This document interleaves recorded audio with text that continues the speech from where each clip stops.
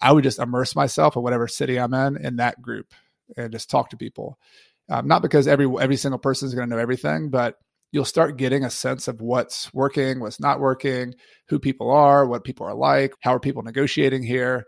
And there's just some intuitive knowledge you want to get from networking. This is the Everything Real Estate Investing Show with Sean Pan, where we interview local real estate investors and professionals to go over tips, tricks, and investing strategies to help you learn about the business and to enable you to achieve your financial goals.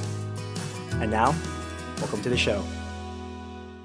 What's going on, investors, and welcome to episode 250 of the Everything Real Estate Investing Show with Sean Pan. And I can't believe it, but we've hit this major milestone of 250 episodes. Thank you all so much for your active engagement with the podcast. If you guys have found any value with the show, please leave a short review on the Apple Podcast app. It'll take less than a minute of your time, but it'll go a long, long way to support the show. And today we have Chad Carson. Chad is a real estate investor and entrepreneur who has started his real estate investing journey way back in 2003. Chad is well known for his Coach Carson platform, where he helps aspiring real estate investors start their real estate investing journey. His motto is to help others do more of what matters and to help them get out of the 9-to-5 rat race. In this episode, Chad will give us the blueprint to getting started with real estate investing and how we can use these methods to become a millionaire in 2 years. We'll talk about how we can use technology to source our real estate deals and how to start raising private money for your deals. So if you're just getting started and you want to learn how to become a millionaire real estate investor, then you need to listen to this episode. And by the way, if you are an active real estate investor, then you need to have a solid lender on your team. So if you're looking for a hard money loan, I can help. We do hard money loans nationwide at great rates and can close in 10 to 14 days. So if you're looking for a hard money loan, you can reach me at sean@everythingrei.com. That's SEAN@everythingrei.com. Let me know that you're a podcast listener, and I'll give you a discount on our processing fees. And now, on to the show. Chad, thank you so much for being on our show today. Go ahead and introduce yourself, let us know who you are, and tell us what you do. Yeah, it's good to be here, Sean. Thanks for having me. My name is Chad Carson. I live in Clemson, South Carolina, which is in the southeastern part of the United States, kind of halfway in between Charlotte and Atlanta, right in the foothills of the Appalachian Mountains. And I've been a real estate investor for 18 years now and started off more in the active side of the business, flipping houses, finding deals for other people. I grew into more of a buy and hold investor. I have a business partner, and the two of us have been doing that together for 18 years. And so now what it looks like for me today is that we have 110 units. Most of those are smaller residential apartments. We've dabbled in a little bit of other stuff as well. But yeah, that's what we have used to produce income. And a lot of what it's been for me is how to create income, passive income, so that I can live off of that and travel. And I have 2 kids, and my wife and I have traveled abroad to Ecuador and some different places with our kids to live. So that's sort of my motivation, is to have lifestyle, use that income to enjoy life. Yeah, and we've met each other several times through different conferences like FinCon and the Bigger Pockets conference. So I was wondering, how did you even get started with real estate? Yeah, I was fortunate that I had family members who did real estate. So when I was growing up, my dad had rental properties. I think I was probably 12 or 11 when he started buying them. And I think he was just reading books and going to seminars. And so he would go buy these properties at foreclosure sales. So when somebody lost a property at foreclosure, he would either bid on it at the auction or buy it from the bank after they took it back. And so he would get these really nasty properties, like, somebody left it 4 months ago and they left a bunch of food in the refrigerator. And so then you'd walk in the middle of the summer in Georgia, it's really hot, and it would just be like nasty. It smelled horrible and there's trash everywhere. He would drop me and my brother off at these houses and say, hey boys, we'll be back in 4 hours. You clean up this house. And we're like, who would do this business? This is horrible. So I kind of swore off real estate as a kid. And then I was in college. I played football, and I got a scholarship to play football at Clemson University. And I studied biology, had nothing to do with business. I was like, I'm just going to go to be a doctor or do something else. But I started reading some of those books that my dad had, and I just became interested in the idea, really the lifestyle of being an entrepreneur, not just real estate, just the fact that I could be my own boss. I could travel around, work out of a laptop, not have anybody who told me what to do. I love that idea of that freedom. And so I decided, I don't think I want to go be a doctor after all, or try to go into business for somebody else. I'm just going to do my own thing. And I was fortunate to be able to kind of ask him, my dad, for some recommendations when I first started. I worked with him for the first year, just finding deals for him. And then the second year, I moved up on my own to South Carolina and started my own business. Was your dad full-time in real estate before, or did he have a full-time job while doing real estate as well? Yeah, he was full time. He was actually a CPA, so he used to do that prior, and he had a computer programming business back in the 80s when they had like MS DOS and like all sorts of weird like just like orange screens on the computers, and so he's an entrepreneur. But my mom was a dentist, and so she made really good income as a medical, have her own practice. And the way they just had a partnership basically where she made good income, and he was the one who was going to build the wealth for their retirement. And so he would acquire these rental properties while she was really busy at the dental office, and he would manage them and built a little management business around them. And so now she's not a dentist anymore. They've retired and they live off their rental properties that they bought. So that was sort of their partnership. Yeah. And even for you, it must have been quite a challenge to like kind of give up what you've been studying for 4 years to do real estate full time. But it's cool that you had that like guidance from your dad to see that, oh, this is possible. It's not just some thing you saw at a seminar, right?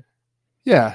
I think that's why I was so fortunate, because not just, they didn't really push me into it, but I think I was able to observe an entrepreneur behind the scenes, and not everybody gets that, like I got to see the good and the bad. There's some really stressful times, as you know, Sean, like being an entrepreneur, and there's like, all right, I'm not going to make any money this month. How's this going to work? And now I borrowed a bunch of money and now I owe all this debt.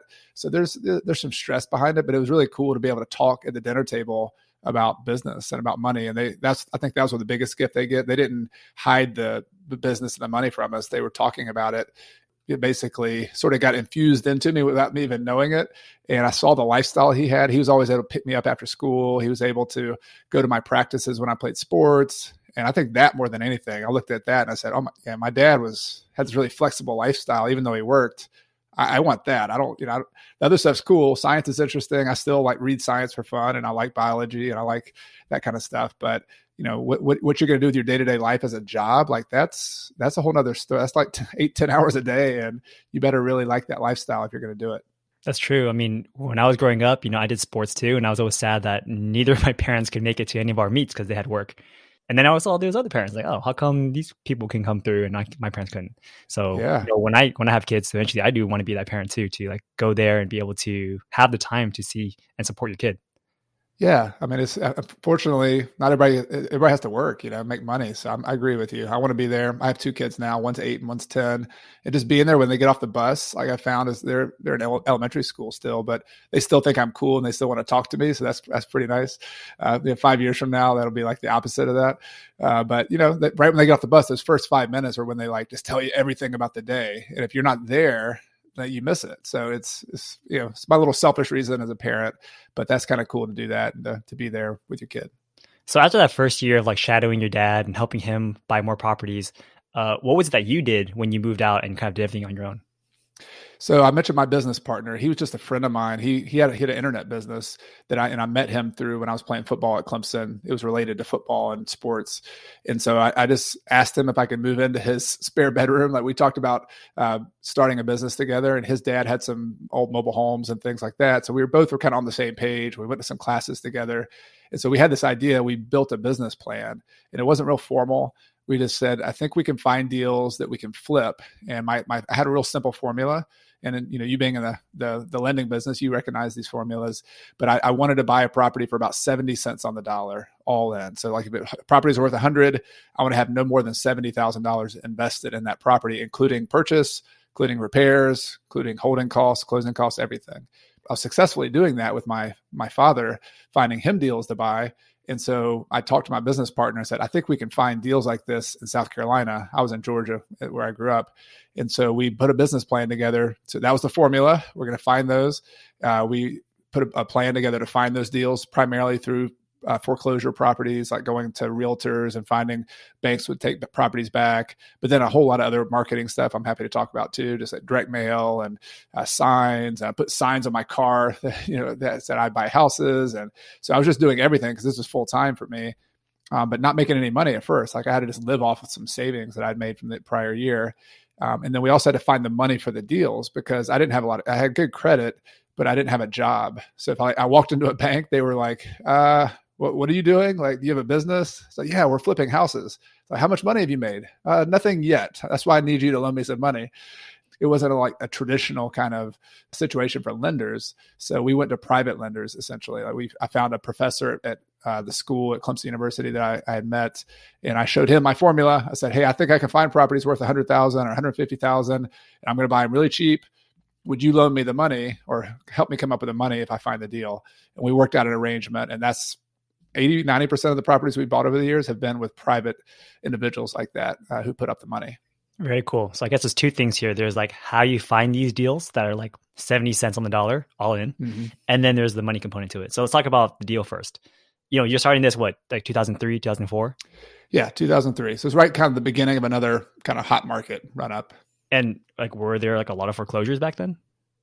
There were, and as you got closer to 2007 and 8, it got a lot more. That was one of the big causes of the Great Recession was there was a lot of subprime lending and a lot of bad loans were done. So yes, there were foreclosures, and that was I'd say healthy. It's not healthy at all for the for the economy, but there was a good number of those. So we specialized in short sales, for example, where we would send out direct mail to people who, or maybe a payment or two behind on their mortgage. And we would just have a personal letter and say, hey, if you're considering selling the property, I noticed that on the public records there's a foreclosure pending. If you want to sell your property, please give me a call. We'd be happy to talk to you. And so we would do that. And some of the times we just buy it and just help them pay off the loan. Obviously, it's got to be at a lower price in that case. Other times, a lot of them did not have any equity in the property. They had like a $100,000 first mortgage and a $50,000 second mortgage on a $200,000 house or $180,000 house. And so we would negotiate with that second mortgage and offer them $5,000 for their $50,000 second mortgage. And that second mortgage is in the position where it might have been on like a line of credit or something, where if they don't come up with $100,000, they're going to lose 100% of what they have on that second mortgage. So they're not in a really good negotiating position. And it didn't happen every time, but we were often able to come up with cash to pay off the second mortgage, the cash to pay off the first mortgage, and maybe now we buy it for $105,000. And the seller, they have some tax implications of that because there's some debt forgiven. They have like $45,000 in debt forgiven, so they have some income on their tax return, but they don't have to pay that $45,000 back. We are negotiating that, so we kind of became specialists in that little niche of real estate investing called pre-foreclosure short sales. Did a whole lot of that, but then we also branched out into direct mail to landlords who are evicting tenants, to landlords who are just kind of tired of being a landlord. We would buy properties from people who inherited properties. And let's just say, for example, there's 3 heirs to the property. One's in California, one's in New York, one's in Chicago. They own a property in South Carolina that their parents had. And who's going to come back and fix this property up? And the person who does come fix it up, they're going to spend all this time, and their brother and sister are going to get the same amount of money they are. So there's really not a big motivation in those cases to try to fix it up to the best, to the best it could be. They just want to sell it as is. So we often bought properties like that as well. And these are before the days of like, Property Radar, PropStream. How did you find out about all these different things? Yeah, there were still some list companies out there. I mean, so direct mail's been going on in other forms for a long time, all the way back in the probably 50s, 60s or before. So there were some out there that weren't quite as sophisticated. I even remember going, when I first started, this shows you like how quickly software changed over a few years. I went to the local tax assessor, and there was nothing online right that year. And about 3 years later, it got online. And I was like, can I get some data for all the property records? It was like had to like wind through all these little offices, and the back corner in this dark room was like this, IT guy was like typing away. And I was like, can I get all the data? And he gave me a CD. He like burned a CD with like all of the property records and handed me the CD. I was like, yes, I've got all the property records in my county. And I went home and like messed around with, the Excel and all that, and I built mailing lists out of that to do like multi-unit properties and out-of-town owners and things like that. But we would also, I used to go with my laptop to the court records. Same thing. They weren't online yet. And then I would take my laptop and just get the physical folders for all the eviction records in our county. And I would just one by one, all right, here's such and such. They did this. And I would just spend like 2 or 3 hours up there doing that. Same as foreclosures with everything. So there's always a list, but it used to be more, you had to manually do it. Now there's still some that are manual, and I would say those are your better opportunities because there's not as much competition. But you do have PropStream, you do have a lot of these other types of software that make it a little bit easier.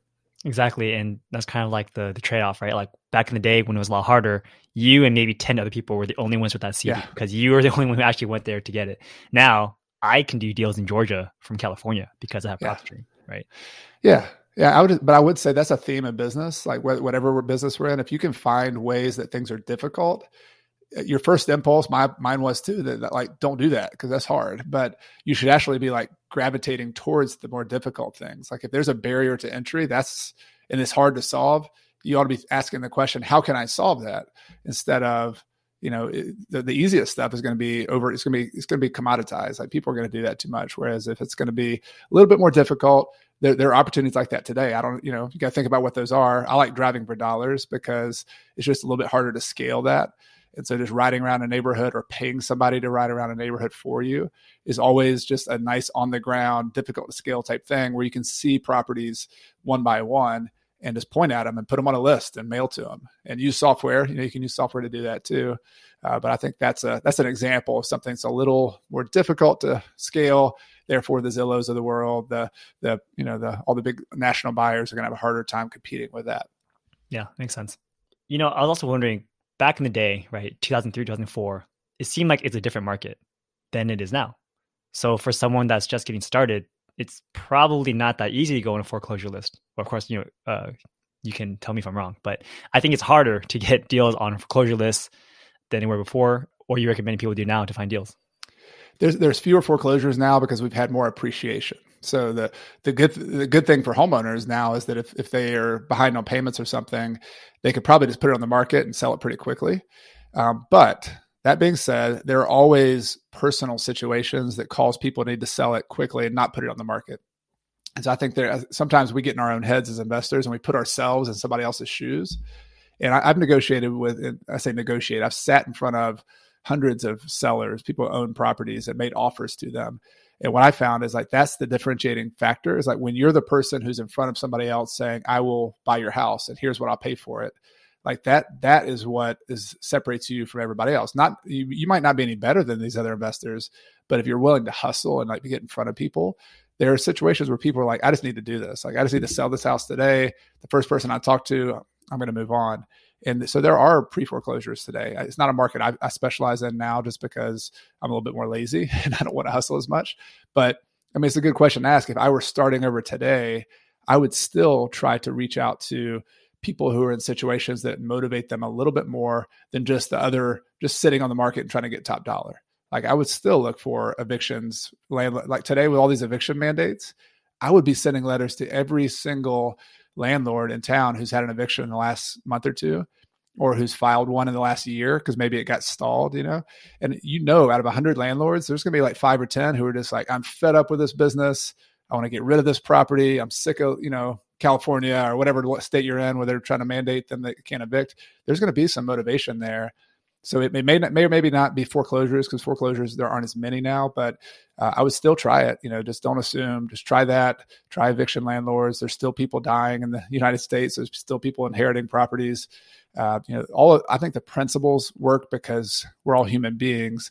The market has changed a little bit in that it's a hotter market, and interest rates have been lower for a longer period of time, but people are people. And if you know your market and you know how to flip houses, you know how to get financing, the interest rates are a lot lower than they were when I was buying. So it's a lot easier if you get a good deal to make it cash flow and hold it than it was in 2004. So there's pluses and minuses to every market.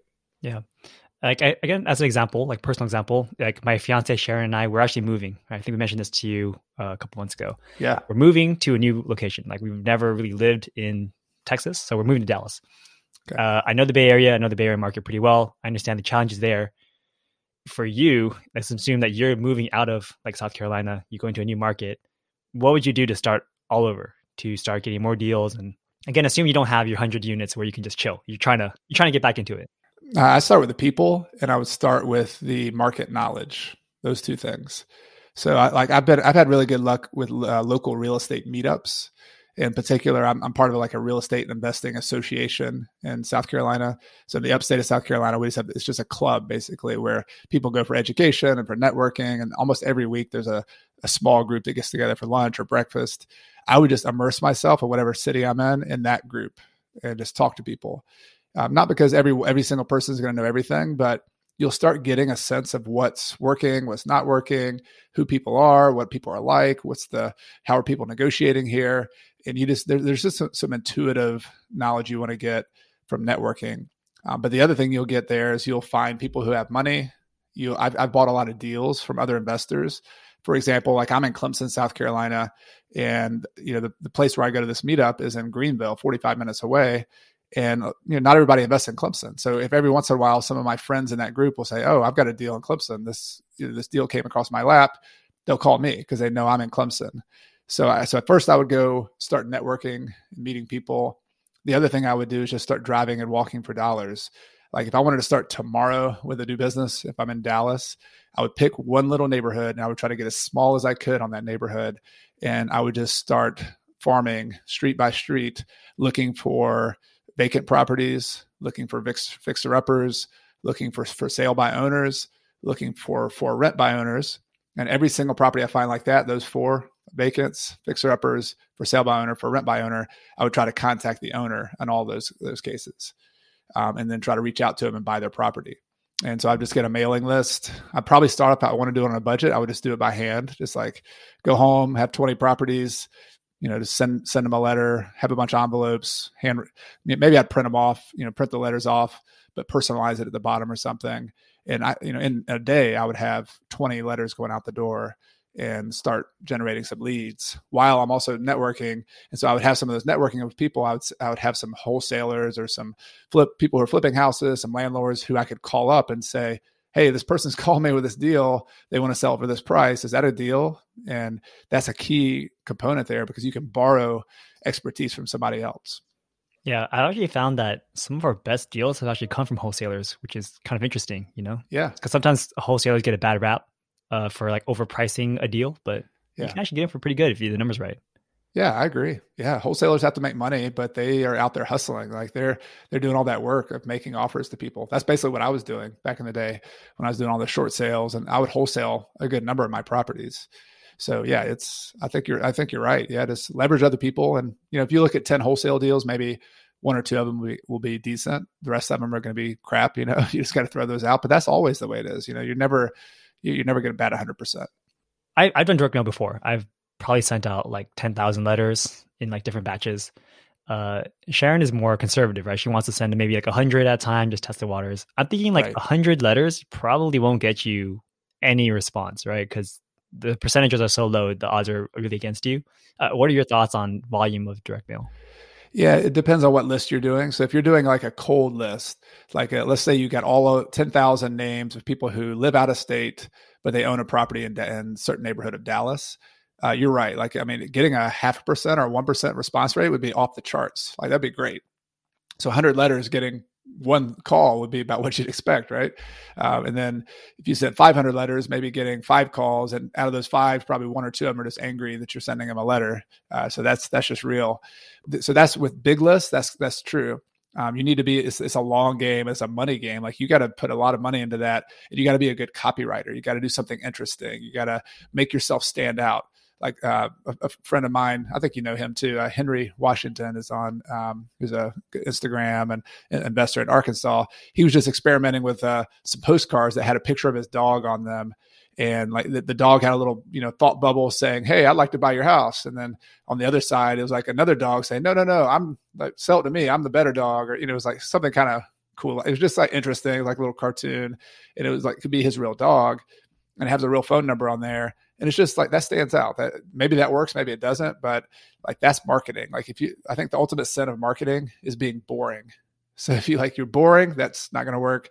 But then on the other side of that, that's a big list. What I'm talking about with direct mail to like a driving for dollars list, that's a very like laser targeted list. So I think what you're trying to do with that is you're hand picking properties in a certain location, and you're handwriting them, or you're spending a little more effort and time and money. Like even if you didn't handwrite it, like I used to send like a pay $5 or $4 or whatever, like the next level, post office like envelope is, and I would send like express mail to these people who were on my list. So I spent a little bit more money, but my open rate was like 5 times what it was with a regular number 10 envelope or something.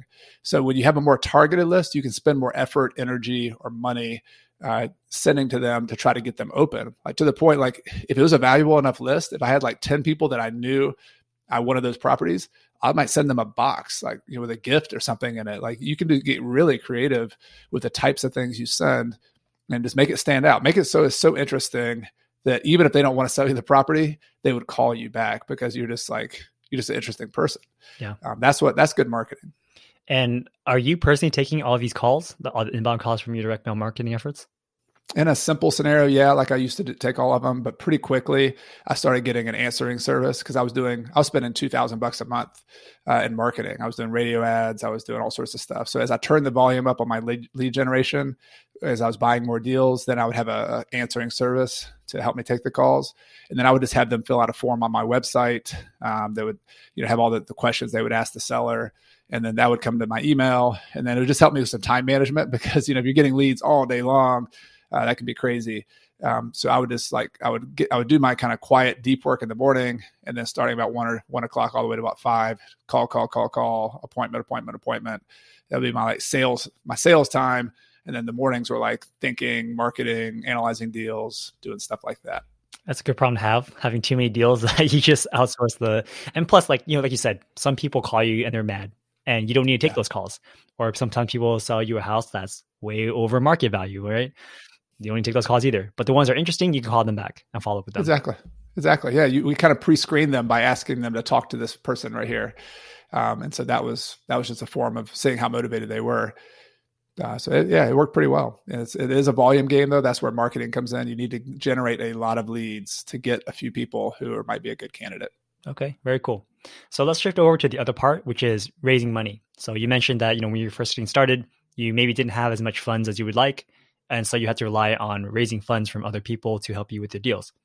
How do you convince your professor to give you money if you don't have a track record? I think the biggest aha moment for me was thinking like somebody who has money. So I know you and Sharon have done great. You've built equity. You now have some money. The thing that for those of us who've accumulated some money, the worst case scenario for us is losing that money. Like, oh, wait a minute. Like I've just made $1 million and now I've lost it all. Like, so I try to get inside the head of my professor and I asked him questions and I realized that like the number one thing he was looking at was like safety and security. Like I know he wanted a good return as well. Like I think he wanted a 10% return at the time, but safety was number one. This is like the Warren Buffett maxim, like what's rule number one of investing? Don't lose money. What's rule number two? Don't forget rule number one. And so what I did to convince him was show him that I understood that. And going back to that 70% rule, my deal was like, I'm going to treat you just like a bank. If you loan me $70,000, or I know we're using small numbers in that case, like multiply that times 5 to, for another investor. But I'm going to give you a loan on this property and you're going to also have a mortgage. So I'm going to sign a promissory note that I promise to pay you back at whatever terms we agree to. I'm going to give you a mortgage or a deed of trust, depending on what state you're in. And the amount of money I'm going to borrow from you is never going to be more than 70% of what the property is worth. So that was the security, because he's a real estate guy. Like he understands real estate.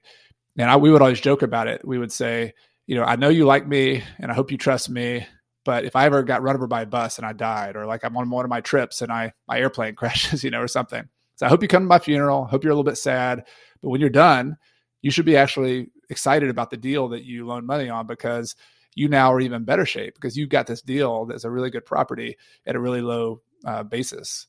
And so you should be protected. And so that was how I got the money from him.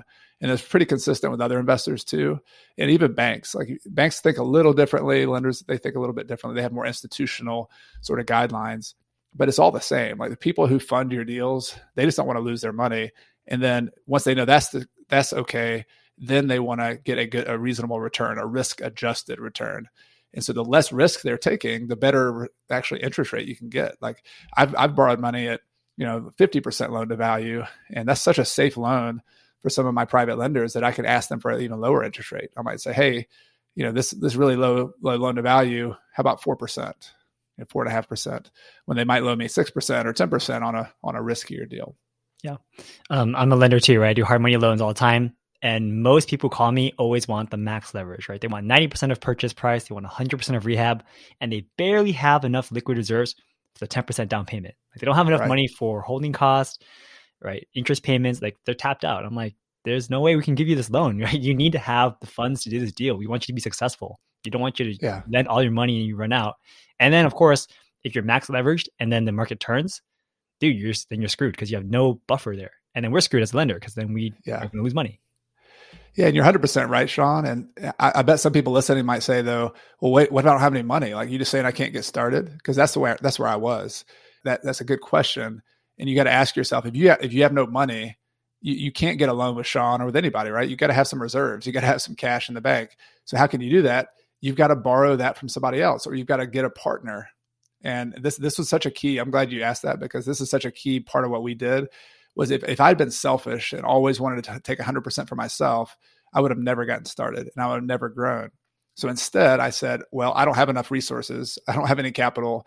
So I need to partner with somebody else who does have some. And what that means is I'm going to have to split that pie with that person in some form or fashion, maybe 50-50. It might be 70-30, who knows? But like, I just always was willing to split the pie, to the point where when I'm a brand new investor, I'm willing to take like 10% of the pie and give away 90% as long as I can get my deal done. Because 10% of a pie is better than no pie. Yeah. I've only raised private funds a handful of times. And again, usually they're from like friends or family members. I've never reached out to like colleagues or associates, right? I was wondering, like, what are some typical partnership structures that you like to do for some of your deals? I've actually kept it really simple. Like early on, we got a little complicated where we put an LLC together and there's 3 partners and we had an operating agreement. I quickly just tried to move on from that, because not that that's not legitimate, not that like syndications and these big complicated structures are not good. Like they are, especially if you're raising like 10, 20, $30 million or something. But we were always doing smaller deals, like one at a time. And so what we've tried, I have 2 different forms of partnerships we've done. One, I have my main business partner, and the 2 of us are equity partners together. We actually started with like $500. So like we didn't have a lot of money. I put 250, he put 250. There we go. But we are 50-50 partners, and we own these companies together. So that's, we have an operating agreement, we have a buyout clause. There's things that go into having a partnership like that. We have an LLC that we own stuff in. The other form of partnerships we did that are money partners, but they're not really partnerships. They're just private loans where we just pay somebody interest. That's my preference. Like if you can keep it as simple as possible, I think that's better. My recommendation to people is always start with the simplest scenario that's easy for everybody to understand. Like if you could explain this to your friend or family member who knows nothing about real estate and they can get it in like a minute or 2, like that's good. Like that's simple enough. And so for me, like borrowing money from somebody at 70 cents on the dollar, paying them 6% interest, paying them interest only, like that's been a real cookie cutter for me, is doing something like that. And it used to be like I'd have to pay them back in 5 years. As I built a relationship with them, we pushed that back to 10 years or 15 years. So I had a lot of these lenders who they liked getting 6% interest from me, because if they were to put it in the bank and make 0.5%, that was bad. So they would just say, no, keep it active. Like I want you to buy more deals. Like just keep paying me interest. I was paying for their groceries. I was paying for their retirement. So that the professor that I borrowed money from 18 years ago, we're still paying him today. And we're actually about to pay him off. We just had that conversation because we're just paying off a lot of our debt. And it was kind of a nostalgic moment though. We're like, wow, we've been doing this for 18 years. And I really want to total up all the interest we paid just to see like this. He said it. He's like, you've added a lot of value to me. And the other way around, he's added a ton of value to us because we would have never gotten started without him. Yeah. Can we go over a quick example of like a deal in your market? What are typical like purchase prices? Yeah. I mean, I'm just thinking this year, I bought a little small single family house a year ago for $125,000. And then I put $25,000 into it. So it's $150,000, and it rents for about $1,000. And this is no deal is typical, right? But this property actually had a little tiny house and 3 acres. And so I'm going to sell off 2 acres of that property for about $40,000. And then I'll keep the rest of it. So we'll have about $110,000 in it, rent it for $1,000. Actually might be $1,050 now. I think we've upped the rent this year. So yeah, that's one. That's right in Clemson where I live. That's not a typical deal. I mean, people listening to this in Clemson might be like, I've never seen that kind of deal. Well, like it was on the market for a long time for 150 or 165, something like that. And I just followed it. It was on MLS, and I just knew something about it. I knew something about that location. and just made an offer, negotiated like later on once it didn't sell. Yeah. So from the 125 purchase price and the 25K rehab, how did you finance that? Private money. 100% private money? $125,000 private money, $25,000 of our money. I'm remembering that right now. Okay. Is that like a 70%, or are you kind of doing 70% on the future value once it's done? Yeah, future value. It's worth more. After we put the 25 grand in, it's worth more. So let's figure out what that, I'm pretty sure it would sell with that acreage, especially for 170 or so, 175 or so, somewhere in there. Yeah, it's hard to find anything in Clemson under 200 grand. That's what was kind of unusual about this deal. So like the median price in Clemson, and we're a college town. This 15, 20,000 people in the town. It's in a southern state. I mean, I think the median income in our area in this town is probably 70, 80 grand, something like that. But then we have a lot of students rentals as well. So like somebody buying $180,000, $200,000 house in the greater Clemson area is pretty normal. Like brand new construction houses are selling for 220, 225, the entry level. So is this kind of like the structure you typically do, where you can get a private money lender to fund like a majority of the purchase price? You come in with a rehab budget, and then the private money lender is cool because they know that this is less than 70% of the ARV. Correct.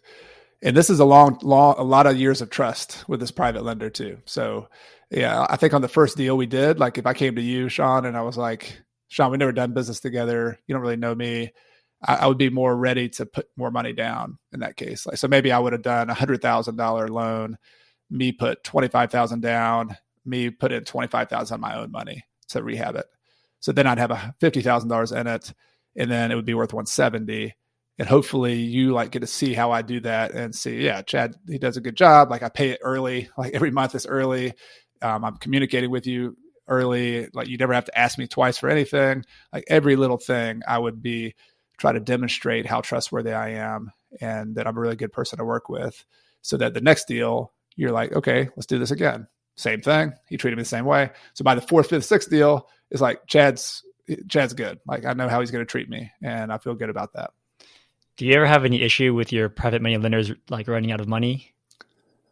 Yeah. Yeah. So for sure. I mean, it's a balance. Like I used to borrow money from some family members. Like I had my grandmother who at Thanksgiving I was just starting my business, and she's worried about me because she's like, are you surviving? You moved up to Clemson. He says he's doing real estate. He was going to be a doctor. Now he's like doing real estate. And she's like, I don't know. And she's worried about me. And she's like, what are you doing? I was like, well, we're flipping houses. She's like, you don't have any money. Like, how are you flipping houses? I was like, oh, we pay these guys, this professor I'm at 10% interest. And she's like, 10%? And this is like somebody born in the Great Depression. She's like, you can't pay somebody 10%. You're going to go out of business. And so I explained my business model, and she wasn't in the business, but I showed her the 70%. And I was like, yeah, this is how I can afford, because I'm flipping houses and making 30,000 or 20,000. So if I pay, somebody loans me 100,000 and I pay them 10% for 6 months, that's $5,000. So, okay, they make 5,000, but I'm making 25. That's great. And she's like, really? Oh, her kind of light bulb moment went on, and she's like, I have some money that I inherited from my brother. It's, $75,000. Could we do something like that? And I'm like, sure. Like, let's. So my grandmother, like over the Thanksgiving meal, like I decided to start loaning some money. So obviously she didn't have any more than, I think she ended up having 150 or so or something like that. But other people I found other investors who had more capital, but even they might tap out at 250, 500,000, somewhere in there. So I've had to get a collection of people like that, kind of in that range. And if I were in a much higher price market, or if I was going for really big properties, I probably wouldn't be able to make that business model work. I would probably have to get into syndications, or I've also borrowed some bank money, commercial banks. And I like your business, Sean. Like if I had known somebody like you with your kind of loan products when I first started, I don't think they were there at that point. I think this is sort of these investor loans and kind of national level hard money and 30-year fixed financing without having to go do traditional loans. Like that was not a thing. And I would be much more inclined to work with somebody like you at this point. And maybe, I would still do some private money, but it'd be a lot easier for me to have to be able to do repeat business with you, who has a little bit deeper pockets to be able to do more deals. Right. Yeah. Like we actually take on a lot of people who were doing private money for their like long-term buy and holds, because as you know, like after your 10th loan, normal banks would just shut you off and you're pretty much on your own devices. So people would have to consolidate, right? And like pay out the small ones and get a big fat loan on one of the bigger ones. Right. Or they would go private money route. They would get maybe 6 to 8% for like, who knows, 10 years, 20 years. Yep. So now we're doing loans at like 4% for 30-year fixed. They're like, oh my God, like give it to me. Yeah. Because you're saving half, you're going from 8% to 4% or 6% to 4%. That's on a $1 million portfolio or, whatever, you're talking real money. Yeah, exactly. And we even have like a 10-year interest only version too. So it's like a 30-year program, but the first 10 years are interest only. Then you pay off the 20 years as like an amortized payment. So yeah, the game's changed. I love it. I mean, I love these products, and I'm telling people who are coming to me and asking for advice, I'm like, you need to be looking at this stuff. These loans are great. Yeah. But I mean, I guess the downside is because it is more institutional type money, there are a bit more like regulations, like a prepayment penalty period. Whereas private money lending is like, all right, it's your friend, here's the money, have fun, right? As long as they trust you. Yeah. Yeah. And it's all negotiable with private money, but I mean, even a prepayment penalty, like when you get a 30-year loan, you just know that like that person's trying to lock their money up and make a return over the long run. They don't want to get paid off in a year or two from now. Like if I did that with my private lenders, they'd probably be pissed too. Like they'd be like, hey, wait a minute. Like I'm not doing more business with you. I want my money to be sitting there. Like don't pay me off. So that like even a prepayment penalty, I think makes sense.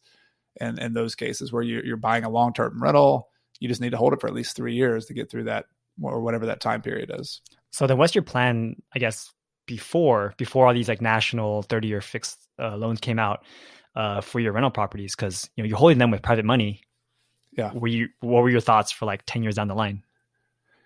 Yeah, I mean, I was just having to make sure I made enough money to pay 6% interest. Like I had this good deals, here's like a basic formula. Like if I can buy a deal that has a 9% or a 10% rental yield, meaning like it's a 9% income yield on all the investment I have in the property, the total cost of the property.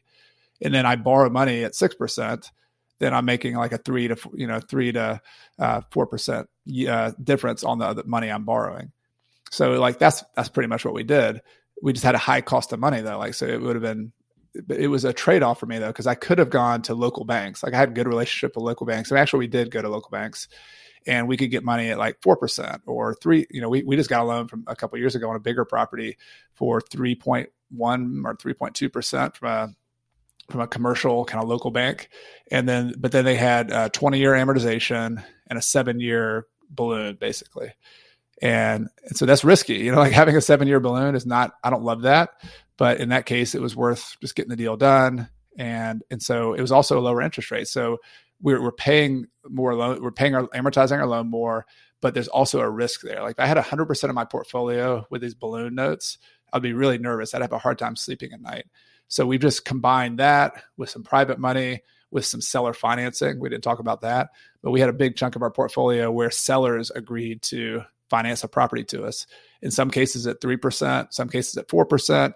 I even had some deals where sellers were willing to do 0% because we just asked for it. We negotiated and put a bigger down payment. It was a really ugly property that needed a ton of work, so we put a bunch of repairs into it. And so the part of the purchase price we negotiated was like, all right, we'll pay you $100,000 or $150,000, $50,000 down, plus we'll do $50,000 in repairs. So we got like $100,000 in that property. But the $100,000 that you finance for us on seller financing, we want to pay $500 a month until it's paid off, zero, no interest. And so we had some sellers agree to that too. And so that's a long-term fixed 0% mortgage. And there's some tax implications of that with imputed interest and some other kind of considerations, but it was a good deal for us. And so we had a portion of our portfolio like that were really good interest rates long-term, so we're not private money. So that's kind of what I was getting to. You mentioned the 7-year balloon. So I guess for the listeners who don't know what that means, it means that even though it's a 20-year like loan, you're paying it off on that schedule.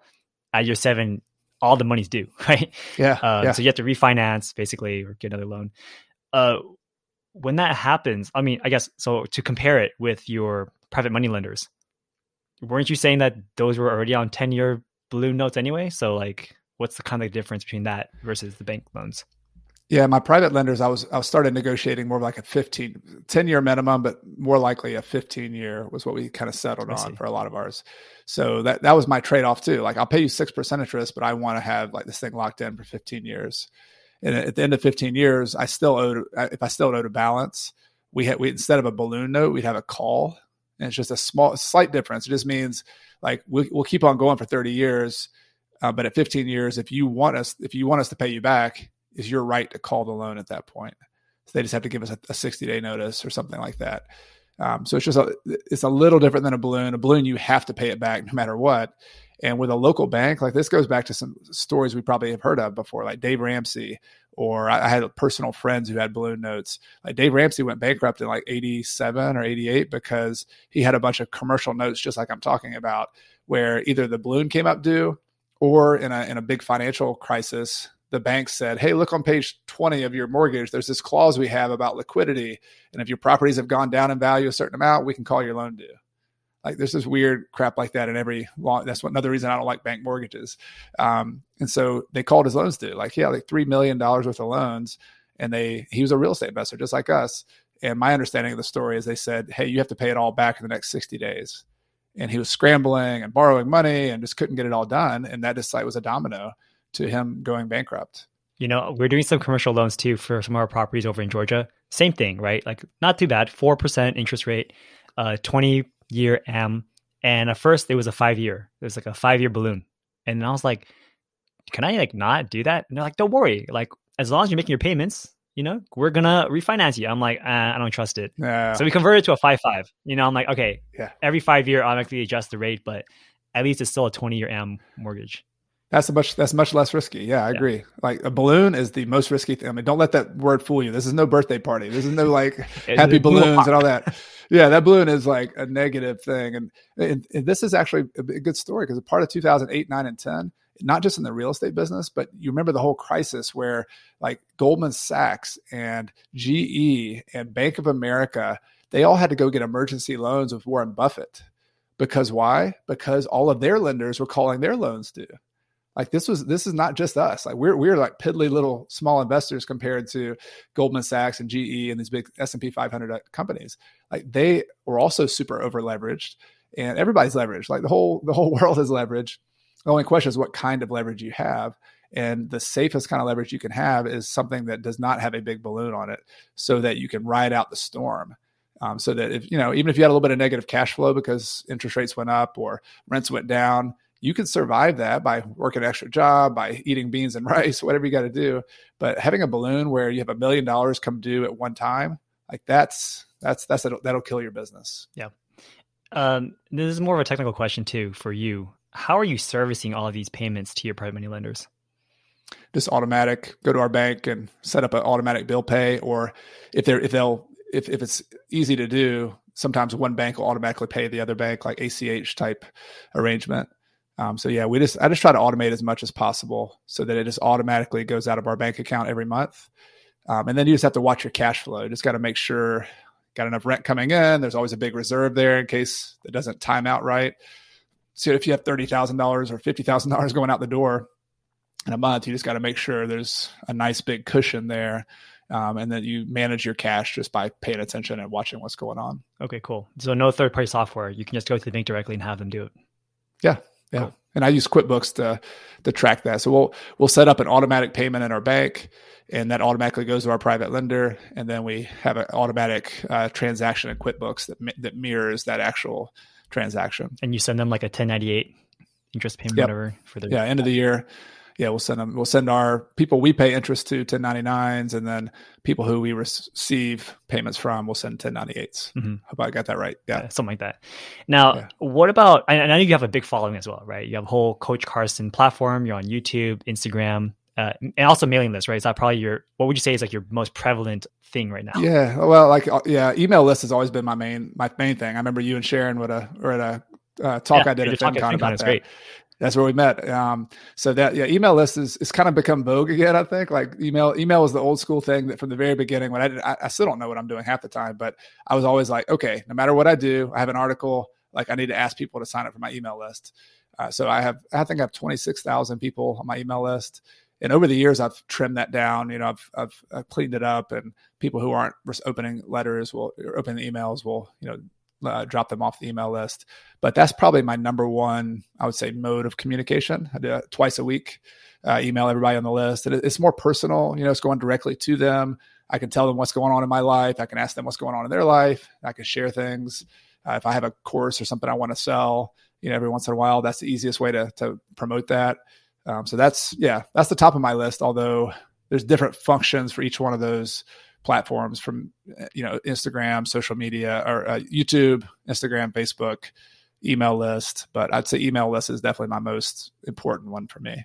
And have you ever just raised money from people who follow you, or have they all been people you actually known first?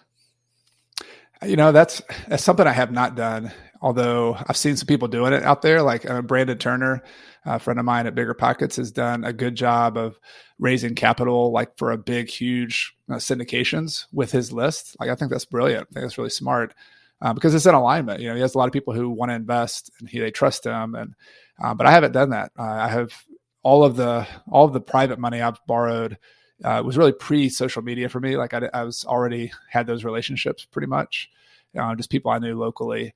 And so, I haven't done that, but I've considered, could I do it either way? Could I loan money to people, who are on my list, or students? I've done a little bit of that. I'm also, I'm trying to do a better job of offering tools and resources other than just what I offer. I offer education. That's what I feel like my sweet spot is. My strength is being a teacher. So I have online courses, but there's other things that my audience needs. They need loans, they need money. And so I'm trying to do that a little bit more now. I'm trying to, even if I'm not the one who loans them money, there are resources out there that I can pre-vet and pre-screen and then be an affiliate for these lenders. So that I'm doing a little bit more of that. I'm doing a little bit more of tools, online property management tools. I'm teaching how to manage properties. I'm teaching how to buy rental properties. Why would I not try to pick my favorite property management tool and then offer that to my audience? So I'm trying to do a little bit better job of that. Yeah. The reason why I ask, because, Sharon and we get hit up all the time from people who reach out to us, say, hey, you guys are doing these deals. Let me invest in your fund. And I'm like, I don't know if I want to take your money, because it's a long-term relationship, right? I'm holding on to your funds for 5-10 years, right? And it gets scary, especially if their things change, right? Oh, I need the money back, right? Yeah, exactly. Yeah. Taking somebody's money is a trust, that's why they call it, the word is fiduciary relationship. It's a fidelity is another Latin word for trust. It's just a deep trust you have to have. And that's not, I take that trust seriously. So when I borrow money from somebody or they invest with me, it's a slow process. This is not just, hey, we meet tomorrow and let's do some deals. I want to know you. You should know me. We should talk several times. I should know about your life, your goals, what's going on. You should know about mine. We should be transparent. It's just a partnership. That's business at its best. And I heard a quote the other day, Sean, I can't remember who said it now, but it was if you're not willing to do business with somebody for 30 years, don't do business with them for a day. That resonated with me so much, because that's exactly what I found in real estate too. It's your biggest asset are these relationships you have with people. So I'm with you. I would be really slow to, somebody has $200,000 to give me. I'd be like, whoa, wait a minute. That. Number one, I'm not borrowing any more money. I'm paying people off right now. But number two, let's take this a little slower. Even with long-term partnerships, the only person that I have really been in a long-term partnership with is with Sharon, right? Because, she's my fiance. Mm-hmm. No problem. We're going to be together forever. But in terms of business partnerships, it's always been oh, for this one flip, sure, here it is. For this one thing, sure, here it is. I don't know. You seem like you're doing a great job with your partner because you've been with him for 18 years. Yeah, it doesn't always work that way though. I've had some old business people tell me when we first started, it's oh, partnerships never work. That'll never work. And I was like, well, I don't know. We got lucky in some respects, but I like my mom in her dental practice, I'd always seen that she had a business partnership with her brother for decades, and it worked really, really well. So that was another just lucky. I was lucky to see, there are ways that partnerships work really well. And if you can do that, it's not just 1 + 1 = 2. When you have a good partnership, it's 1 + 1 = 10. It's a synergy that really expands what you can do. On the other hand, though, if it goes bad, it'd be it's not just 1 - 1. It's 1 - 1 = -10. You're gonna it blows up everything. So that's why you want to be slow in doing a partnership and then communicate well. And I think the thing that we got lucky on with my business partner was that our goals were in alignment. If he had been wanting to scale and buy 1,000 units and take over the world and be this huge real estate investor, and I didn't, that would have been a tough tension. We probably would have broken it off earlier. As it was, though, we both had similar lifestyle goals.